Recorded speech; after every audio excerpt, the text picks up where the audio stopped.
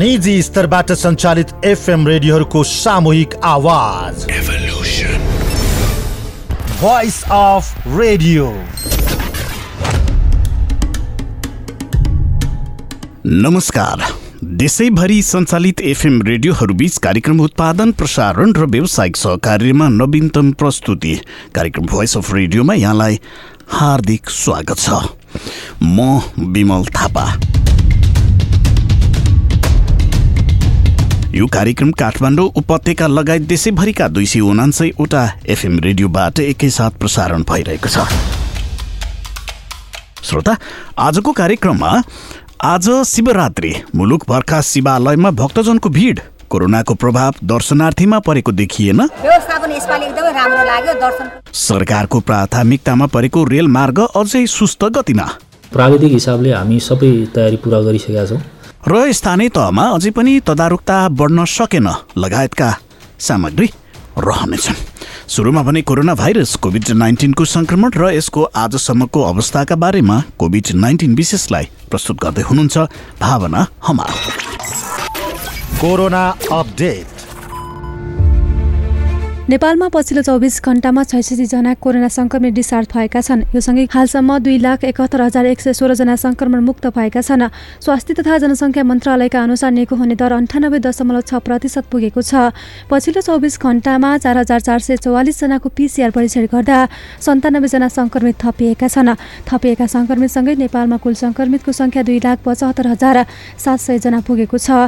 यस्तै मन्त्रालयका अनुसार हाल 942 जनामा भाइरसको संक्रमण सक्रिय छ भने 59 जना क्वारेन्टिनमा रहेका छन्। पछिल्लो 24 घण्टामा कोरोना संक्रमणका कारण कसैको पनि मृत्यु भएको छैन। हालसम्म कोरोना भाइरसको संक्रमणबाट 3012 जनाको मृत्यु भइसकेको स्वास्थ्य मन्त्रालयले जनाएको छ। नागढुङ्गा सिस्ने खोला सुरुङ मार्ग निर्माण अघि बढेको छ। अहिलेसम्म सुरुङको 9% भन्दा बढी निर्माण भइसकेको छ। गत वर्ष कोभिड-19 प्रभावका कारण निर्माण सुस्त भए पनि चालु आर्थिक वर्षमा निर्माणले गति लिइरहेको नागढुङ्गा सुरुङ मार्ग आयोजनाले जनाएको छ। यस्तै गत वर्षसम्म तोकिएको तालिकाभन्दा धेरै ढिलाइ भए पनि अहिले झन्डै 1 महिना मात्र ढिला भएको आयोजना प्रमुख नरेश मानसाक्यले बताउनु भएको छ। अहिले सुरुङमा 24 घण्टा काम भइरहेको छ। सुरुङसम्म पुग्ने पहुँच सडक निर्माण अघि बढेको छ। आयोजनाका कारण खानेपानीको समस्या आउन सक्ने भएकाले विकल्पका रूपमा पूर्वाधार निर्माण अघि बढिरहेको छ। यस्तै पहुँच सडक र ओभरपास 1.5 महिनामा निर्माण सकिने बताइएको छ। आयोजनाले सिस्नेरी खोलालाई अर्कातर्फ फर्काएर सम्ट्याउन लागेको छ। सो स्थानमा स्थानीय बासीको उत्पादन सङ्कलन गर्ने केन्द्र लगायत विभिन्न पूर्वाधार निर्माणका लागि खोला पुरिरहेको प्रमुख साक्यले बताउनुभयो। कोभिड-19 का कारण दाङको इँटा उद्योग क्षेत्र आर्थिक सङ्कटमा परेको छ। लामो समयको बन्दाबन्दीका कारण इँटा उत्पादन र कारोबार कम हुँदा जिल्लामा रहेका 42 उद्योगमा आर्थिक सुधार हुन नसकेको इँटा व्यवसायी महासङ्घका जिल्ला अध्यक्ष रोमबहादुर ओलीले बताउनु भएको छ। कोभिड-19 का कारण करिब 6 महिना इँटाको कारोबार पूर्ण रूपमा बन्द भएपछि उद्योगहरू पुरानै अवस्थामा फर्कन हम्मे परेको दाङ देउखेरी इँटा उद्योग व्यवसायी सङ्घका सचिव प्रेमनाथ योगीले बताउनु भएको छ। इँटाको माग बढ्ने समयमा करोडौँको कारोबार बन्द भएपछि बैंकिङ कर्जा लिएर व्यवसाय सञ्चालन गर्न बाध्य भएको उहाँले बताउनुभयो। र कोभिड-19 पछि एग्रेसिभ कर्जा विस्तारमा रहेका बैंकहरूले फागुनमा पनि त्यसलाई निरन्तरता दिएका छन्। फागुनको 3 सातामै बैंकहरूले 71 अर्बले कर्जा विस्तार गरेको तथ्याङ्क नेपाल बैंकर्स सङ्घले उपलब्ध गराएको छ। सोही अवधिमा निक्षेप भने 37 अर्बले मात्र बढेको छ। यस्तै पछिल्लो 1 सातामा मात्र कर्जा 26 अर्बले विस्तार हुँदा निक्षेप भने 14 अर्बले मात्र बढेको हो। श्रोता, आज देवादिदेव महादेव भगवान शिवको पूजा आराधना गरी धुमधामका साथ शिवरात्रि पर्व मनाइँदैछ। प्रत्येक वर्ष फागुन कृष्ण चतुर्दशीका दिन मनाइने महाशिवरात्रि पर्व आराध्यदेव भगवान शिवको विधिपूर्वक पूजा आराधना गरी देशभर मनाइँदैछ। महाशिवरात्रिका दिन मनाइने यस पर्वलाई सम्पूर्ण दिन दुखी र कष्टपूर्ण अवस्थामा रहेका प्राणीहरूको हृदयमा धर्मको उदय गराउने आशुतोष भगवान शिवको अति प्यारो दिनका रूपमा समेत लिने गरिन्छ। व्रत उत्सव मध्ये सर्वोत्तम कहलीको महाशिवरात्रि पर्वका दिन भक्तजनहरूले शुद्ध भई शिव मन्दिरमा पूजा अर्चना गरी व्रत बस्ने र भगवान शिवको प्रिय वस्तु दूध धतुरो र बेलपत्र चढाउने गर्दछन्।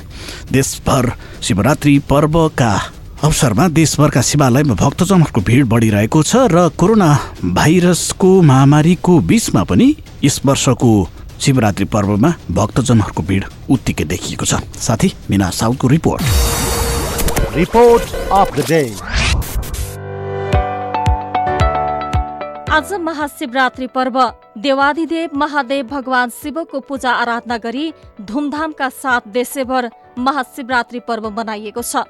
प्रत्येक वर्ष फागुन कृष्ण चतुर्दशीका दिन मनाइने महाशिवरात्रि पर्व आराध्य देव भगवान शिवको विधिपूर्वक पूजा आराधना गरी देशभर मनाइएको हो। यस वर्ष पशुपति क्षेत्रमा मेलाभर नआउने भक्तजनको सुविधाका लागि विशेष प्रबन्ध मिलाइएको थियो, जसका कारण दर्शनार्थीहरूले सहज रूपमा दर्शन गर्न पाएका छन्।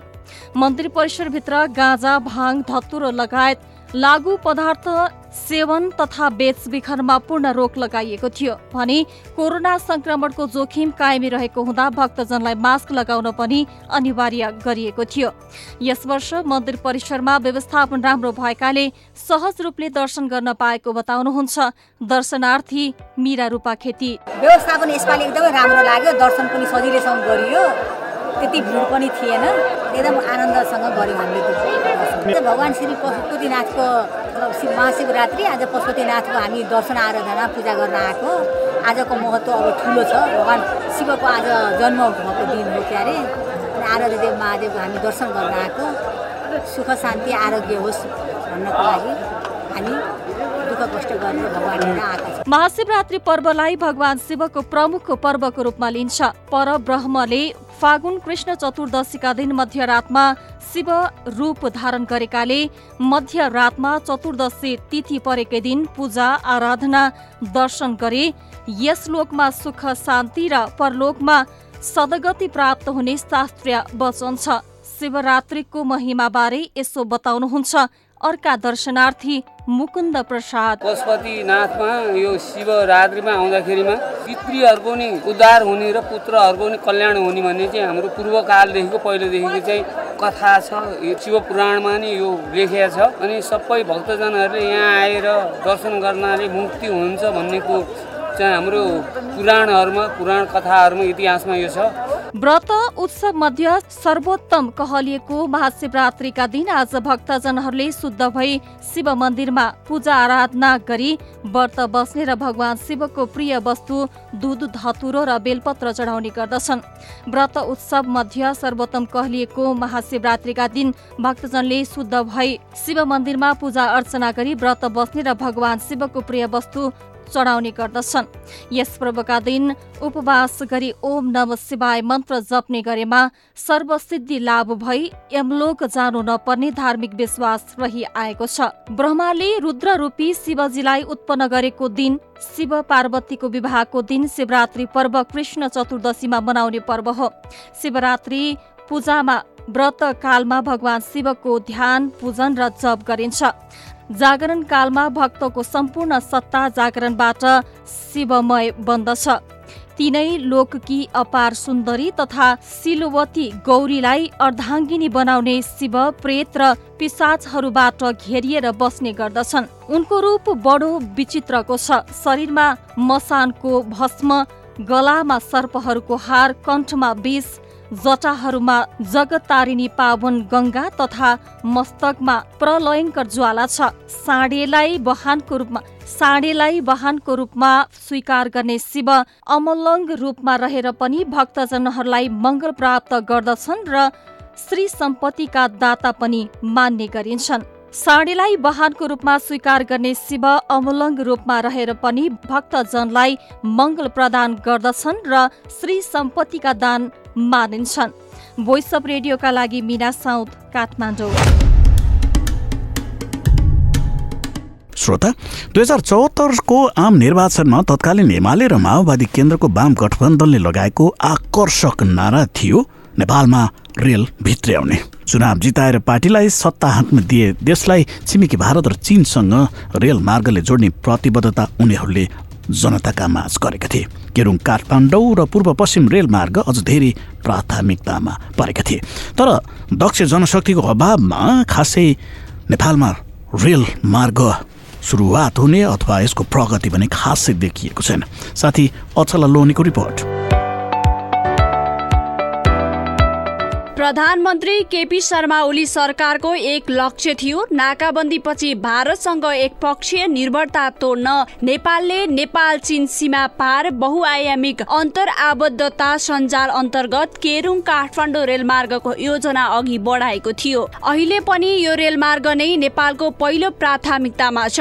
चीनिया पक्षले आयोजनाको पूर्व सम्भाव्यता अध्ययन सकेर नेपाल सरकारलाई बुझाइसकेको छ। सुरुमा काठमाडौँ पोखरा लुम्बिनी रेलमार्गको अवधारणा ल्याए पनि नयाँ नक्साङ्कन अनुसार काठमाडौँदेखि कुरिन्टारसम्म एउटै रुट रहने र कुरिन्टारबाट पोखरा र लुम्बिनीतर्फ 2वटा रुट बनेछन्। तर सरकारको यो योजना गफैमा सीमित बन्न पुगेको छ। हामीले यो पहिला रेल लिएर आउँदाखेरिको तयारी पूर्व तयारी चाहिँ पर्याप्त नभएको अथवा रेल बाहेक अरू तयारीहरू नभएको कारणले गर्दाखेरि यो सबै विषयहरूको तयारी गर्दै गर्दाखेरि हामीलाई अब अलिकति समय लागेको हो र अब हामी चाहिँ अहिले रेल सञ्चालन गर्नको निम्ति लगभग अब अन्तिम तयारीमा प्राविधिक हिसाबले हामी सबै तयारी पुरा गरिसकेका छौँ। केपी ओली प्रधानमन्त्री भएपछि पहिलो भारत भ्रमणका क्रममा 2074 चैत 25 मा दुई देशबीच रक्सौल काठमाडौँ रेलमार्ग निर्माण गर्ने सहमति भएको थियो। सरकारको रेल सपना अन्तर्गत हाल जयनगर जनकपुरसम्म रेल सञ्चालनको तयारी भइसकेको छ। यो खण्डमा सञ्चालनका लागि भारतबाट रेल समेत ल्याइसकिएको भए पनि सञ्चालनमा आउन सकेको छैन। सञ्चालनको लागि सरकारले पटक पटक मिति घोषणा गर्दै सार्दै आएको छ। तर रेल विभागका महानिर्देशक भने यो अवस्था आउनुमा कानुनी झमेला मुख्य कारण रहेको र यही चैतबाट भने सञ्चालनमा ल्याउने तयारी भइरहेको बताउनुहुन्छ।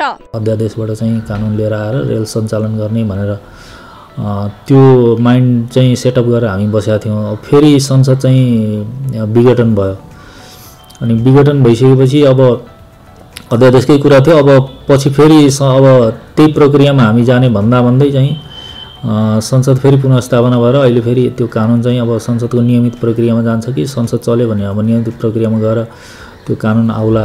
अब संसद चाहिँ अब बन्द भयो भने फेरि अब यसलाई अध्यादेशबाट ल्याएर अनि हामीले चाहिँ सञ्चालन गर्नुपर्ने हुन्छ। अब अहिले मुख्य कुरा भनेको हामीले चाहिँ रेलवे ऐन कानुन चाहिँ लिएर आउनुपर्ने छ। कानुन बिना रेल सञ्चालन गर्न मिल्दैन। अरू बाँकी चाहिँ हामीसँग अब पूर्वाधारका विषय तयार छन् अनि रेल हामीसँग छँदैछ। अब रेल मेन्टेनेन्स गर्ने, ट्र्याक मेन्टेनेन्स गर्ने, सिग्नल सिस्टम मेन्टेनेन्स गर्ने, अब रेल सञ्चालन गर्ने दक्ष विदेशी प्राविधिकहरू र नेपाली कर्मचारीहरू यी सबै विषयको चाहिँ तयारी हामीले पुरा गरिसकेका छौँ। नेपाल रेलवे कम्पनीको जनकपुर जयनगर रेल सञ्चालनको लागि आवश्यक कर्मचारी नियुक्ति प्रक्रिया अघि बढाइसकेको दाबी छ। तर बारम्बार विभिन्न बहानामा सधैँ रेल सञ्चालनको मितिले भने सरकारको दिवा स्वप्नमा परिणत बन्दै गएको छ। यसले एकातर्फ सरकारको रेल सपनाको वास्तविक पाटो उजागर गरेको छ भने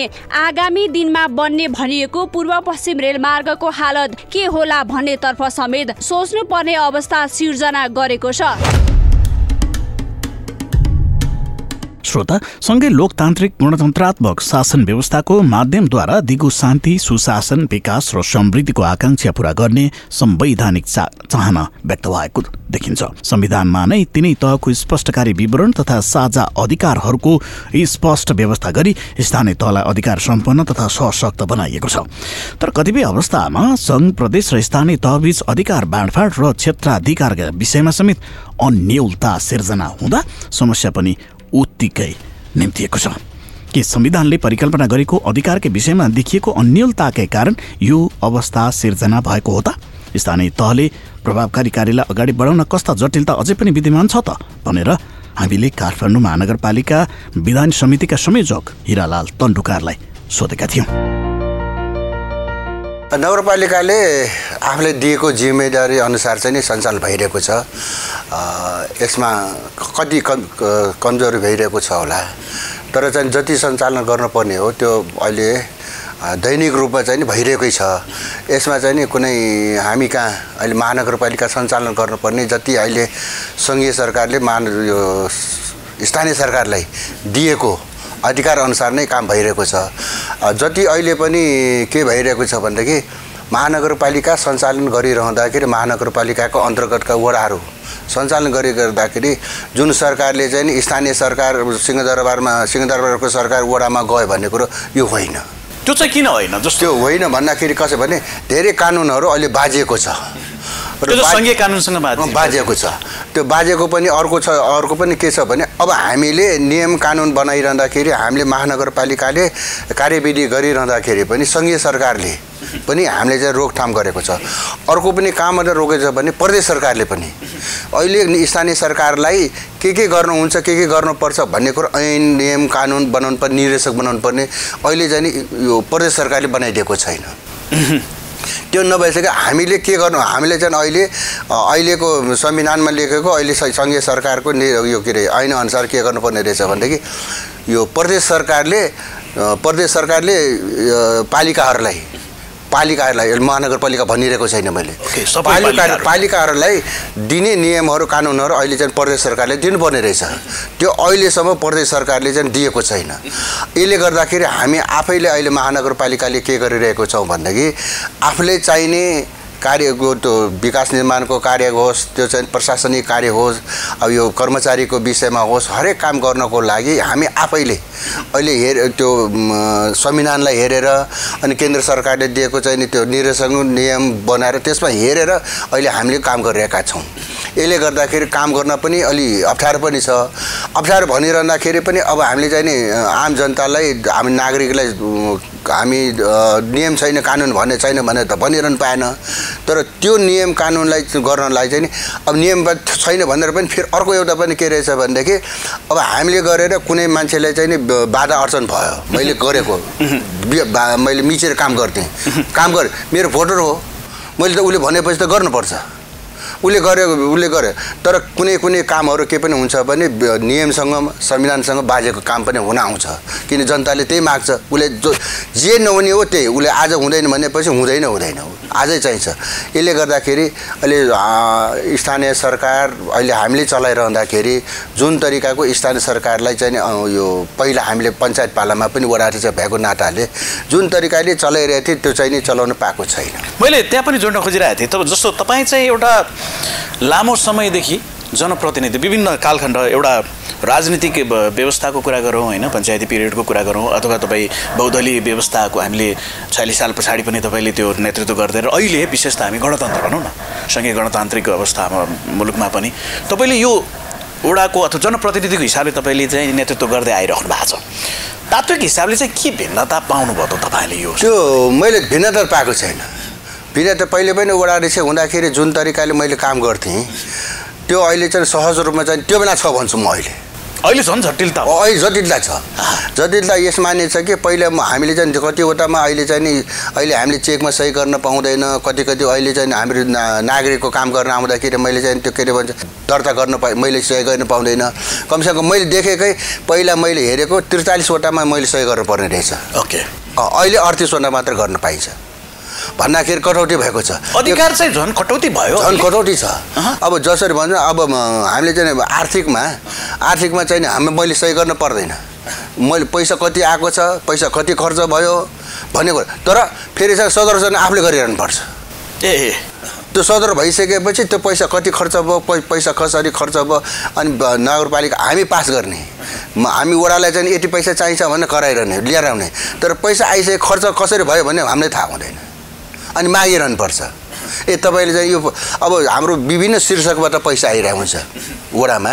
हाम्रो कार्यक्रम गर्नलाई अब सामाजिक कार्य गर्नलाई विकास निर्माण कार्य गर्नको लागि हामीले चाहिँ नगरपालिकाले पैसा दिन्छ। मान्छेले भन्छ 3 करोड 2 करोड दियो भन्ने कुरो, त्यो 3 करोड 2 करोड खालि विकास निर्माणको लागि मात्र होइन। अब धेरै शीर्षक हो राम्रोसँग, अहिले मलाई सबै याद छैन। धेरै शीर्षक मध्येमा त्यो पैसा आउँदाखेरि अब शीर्षक वाइज आउँदाखेरि त्यो शीर्षक वाइजमा पैसा खर्च भयो कि भएन। जसरी अब चाहिँ हामीले कौशी खेती गरेँ भने कौशी खेती गरी भन्दाखेरि मैले चाहिँ ल उहाँले कौशी खेती दिनु भने त मैले दिने हो, तर मान्छ पनि। तर उसले कति पैसाको गर्यो र कति पैसाको काम गर्यो मलाई थाहै हुँदैन।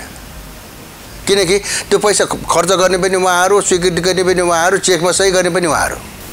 त्यो चाहिँ जस्तो नगरपालिकाको प्रमुखमा मात्रै केन्द्रित रहेको हो यो नगर प्रमुखमा पनि त्यस्तै छ। हाम्रो मेयर साहबले पनि गर्न पाउनुहुन्न, त्यो पनि कार्यकारिणीले गर्ने हो। जब बजेट हाम्रो शाखा विभाग गर्न 138वटा कतिवटा हाम्रो महासमिति यो विभागहरू भन्ने छ, फेरि यो कार्यालय भन्छ, यो गर्दाखेरि उहाँले पनि थाहा हुँदैन। जसरी उहाँले थाहा हुँदैन हामीले पनि त्यो पनि थाहा हुँदैन। हाम्रो त अब शीर्षक पैसामा थुप्रो पैसा हुन्छ। मान्छेले हेर्दाखेरि तिमीहरूको चाहिँ अहिले 8 अरब भनौँ न, 8 अरब छ, त्यो 8 अरब भनेको हामीले चाहिँ 11वटा त समिति छ हामी कहाँ, अनि विभागै छ। यिनीहरूलाई चाहिँ विभागहरूले हामीले बजेट बनाउँदाखेरि के गरिन्छ भनेदेखि तपाईँको विभागलाई चाहिँ नि कति पैसा चाहियो, के हो, कति खर्च लाग्छ वर्षको भनेर हामी माग्छौँ। त्यो मागिरहँदाखेरि हरेक विभागले आफ्नो आफ्नो बिहेले, तर अब मान्छेले के भन्छ भने खालि विकास निर्माणको जति पैसा आएको त्यो सबै विकास निर्माणमा होइन। जसरी चाहिँ कर्मचारीको तलबदेखि लिएर अब चन्दा दिनुपर्ने हुन्छ, के अरे अनुदान दिनुपर्ने हुन्छ। अहिले हामीले चाहिँ यो काठमाडौँ मात्र हराभरा भएर भएन, सफा भएर भएन, स्वच्छ भएर भएन भने यो अब छिमेकी नगरपालिकाहरू पनि त्यहाँ पनि उनीहरूले चाहिँ हरियाली प्रबन्धन गर भनेर त्यसलाई त बजेटै छुट्याउनु भने बजेटै छुट्याएरै दिनुपर्छ कि। त्यही भएर मैले भन्न खोजेको पनि जति हामी कहाँ रकम आयो भनेर चाहिँ यति पैसा चाहिँ नगरपालिकाको चाहिँ रहेछ भन्ने कुरा भइरहन्छ, त्यो होइन। सबै विकास हाम्रो केही हाम्रो साथीहरूले पनि भन्छ कि पैसा यतिको आउँछ, पैसा कहाँ खर्च गर्यो भन्ने कुरो। त हामीले अब एउटा के कुरा भने अब यो बसेर अनुभव गर्नुपर्ने रहेछ। यो मेरो चाहिँ नि सौभाग्य एउटा के भयो भने मैले चाहिँ त्यो हाम्रो मेयरलाई चाहिँ नि विश्वासमा लिन सकेको छु। यसले गर्दाखेरि उहाँले पनि मलाई विश्वास गर्नुहुन्छ। विश्वास गरेपछि उहाँले हरेक नीति बनाउँदाखेरि, नगरपालिकाको नीति बनाउँदाखेरि, बजेट बनाउँदाखेरि उहाँले चाहिँ विज्ञहरू राख्दाखेरि मलाई शुद्ध उहाँले राख्नुहुन्छ। मलाई काका नै भन्नुहुन्छ, काका यसरी चाहिँ आज छ आइदिनुहोस् है भन्छ। कुनै बेला अब हाम्रो उसमा हुन्छ, कुनै काका हुन्छ। त्यसले गर्दाखेरि सबै तपाईँलाई चाहिँ सजिलो भयो होइन। यदि सपोज मानौँ कि नगर प्रमुखसँग चाहिँ कुनै वडा अध्यक्ष अथवा उपप्रमुखकै पनि अब कति कुराहरू आइरहेछ नि त, उहाँहरूको बिचमा चाहिँ यो तालमेल नमिलिरहेको, यदि त्यो मिलेन भने चाहिँ फेरि समस्या चाहिँ जटिल समस्या हुन्छ। त्यो समस्या नआउने गरिकन हामीले गरेका छौँ। किन भन्दाखेरि हाम्रो चाहिँ समिति छ, 11वटा समिति छ। समिति मध्येमा अब त्यो हाम्रो राजस्व समिति पनि हुन्छ, त्यो उपप्रमुखले बजेट बनाएर लिएर हुन्छ, हामीले बनाउनु पाइँदैन, मेयरले पनि बनाउनु पाइँदैन। त्यो उपप्रमुखको संयोजकतामा राजस्व समिति भनेछ, उहाँले यो वर्षको लागि बजेट के हो, कहाँ के हो भनेर उहाँले बनाएर ल्याउनुहुन्छ। उहाँको समिति हुन्छ फेरि उहाँको पनि, अनि उहाँले पनि विभागहरूसँग मागेको हुन्छ। त यो विभाग तपाईँको चाहिँ आज यसपालिको खर्च कति हो भने उहाँले मागिसकेपछि अनि उपप्रमुखको यो चाहिँ संयोजकतामा यो ऊ बस्छ, राजस्व समिति बस्छ। त्यो राजस्व समितिले अनि हामीले चाहिँ त्यो यो के अरे बजेट बनाउने ठाउँमा लिएर आइदिन्छ। त्यो बजेट बनाउँदाखेरि पनि फेरि विज्ञहरूसँग पनि हामी छलफल गरेका हुन्छन्। मेयर साहबले आफूलाई चाहिँ नि अनुकूल भएका जसरी महानगरपालिकालाई जसरी हुन्छ राम्रो गराउनु त हो नि। अहिले गर्दाखेरि उहाँले चाहिँ बोलाएको हुन्छ, त्यसमा पनि हामीले छलफल गरेका हुन्छ। फेरि कुनै बेला विभागले लिएर आउँदाखेरि पनि विभागले यसपालि त यो काम गर्नु पर्दैन, हामीले त्यसमा कटौती गरेका हुन्छौँ विभागले लेखे तापनि। अनि यसमा पनि समिति छ, फेरि अब यो के अरे यो बजेट समिति भन्ने हुन्छ, उनीहरूले गर्ने हो कि मेयरले गर्ने पनि होइन, कुनै अरूले पनि गर्ने होइन। यो समितिले गरिसकेपछि त्यो गरेको ठिक छ छैन भन्ने कुरो फेरि चाहिँ हामीले चाहिँ कार्यपालिकामा लाने हो। कार्यपालिका लगिसकेपछि त्यो ठिक छ भनेपछि सबैले भनिसकेपछि कार्यपालिकाले भनेपछि अनि नगरसभामा लाने हो। नगरसभाले पास नगरेको नै हुँदैन। तर अहिले कुरा के छ भनेदेखि अहिले अलिकति सहज किन भइरहेको छ भनेदेखि अब हाम्रो मेयरले चाहिँ नि काम गरिरहँदाखेरि अब हामी विपक्ष भई विपक्ष भनिरहँदाखेरि अहिले विरोध गर्नुपर्ने थियो, विरोध गर्नुपर्ने थियो। तर विरोध गरिरहँदाखेरि के हुन्छ भनेदेखि हामीले विरोध गरिरहँदाखेरि काठमाडौँ महानगरपालिकाको विकासलाई सामाजिक कार्य गरिरहँदाखेरि त जनतामा जाने काङ्ग्रेसले विरोध गरेको रहेछ, काङ्ग्रेसले चाहिँ गर्न नदिएको रहेछ। तर काङ्ग्रेसले विरोध गर्दैमा काङ्ग्रेस नगर्दैमा फेरि पास नहुने होइन, किन उहाँसँग मेजोरिटी छ।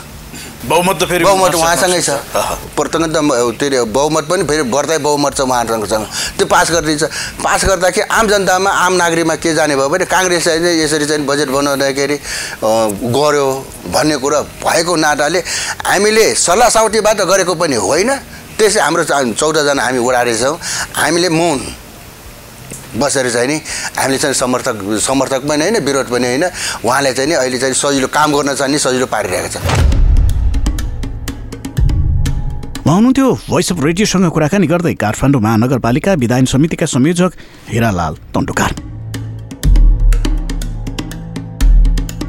जाँदा जाँदै के अन्तर्राष्ट्रिय प्रसङ्ग सन् 2018मा चिनिया राष्ट्रपति सी जिनपिङ जनमुक्ति सेनाको नेभी डिस्ट्रोयरमा साउथ चाइना सीतर्फ सवार भएका थिए। उनी सामान्य अप्रिलको त्यस दिन चिनिया जनसेनाको सबैभन्दा ठूलो परेड भएको थियो। त्यस परेडमा 48वटा युद्धपोत, दर्जनौं फाइटर जेट र 10,000 भन्दा बढी सेना समावेश भएका थिए। माओ त्से-तुङ पछिका सर्वाधिक शक्तिशाली नेता सीको ठूलो महत्वाकांक्षाका लागि यो दिन महत्त्वपूर्ण थियो। त्यो दस्ताले चीनको महानता र शक्तिलाई विश्वका 7वटै महासागरमा देखाउँदै आएको थियो। शक्तिशाली जल सेना बनाउने कार्यभार अहिले जस्तो अत्यावश्यक पहिले कहिले पनि भएको थिएन, सीले त्यस दिन भनेका थिए। चीन जहाज बनाउने प्रक्रियामा पहिले लागिसकेको थियो। 2015मा सीले PLA-लाई अमेरिकी सेना जस्तै विश्वस्तरीय लडाकु दस्ता बनाउने गरी परियोजनाको थालनी गरिसकेका थिए।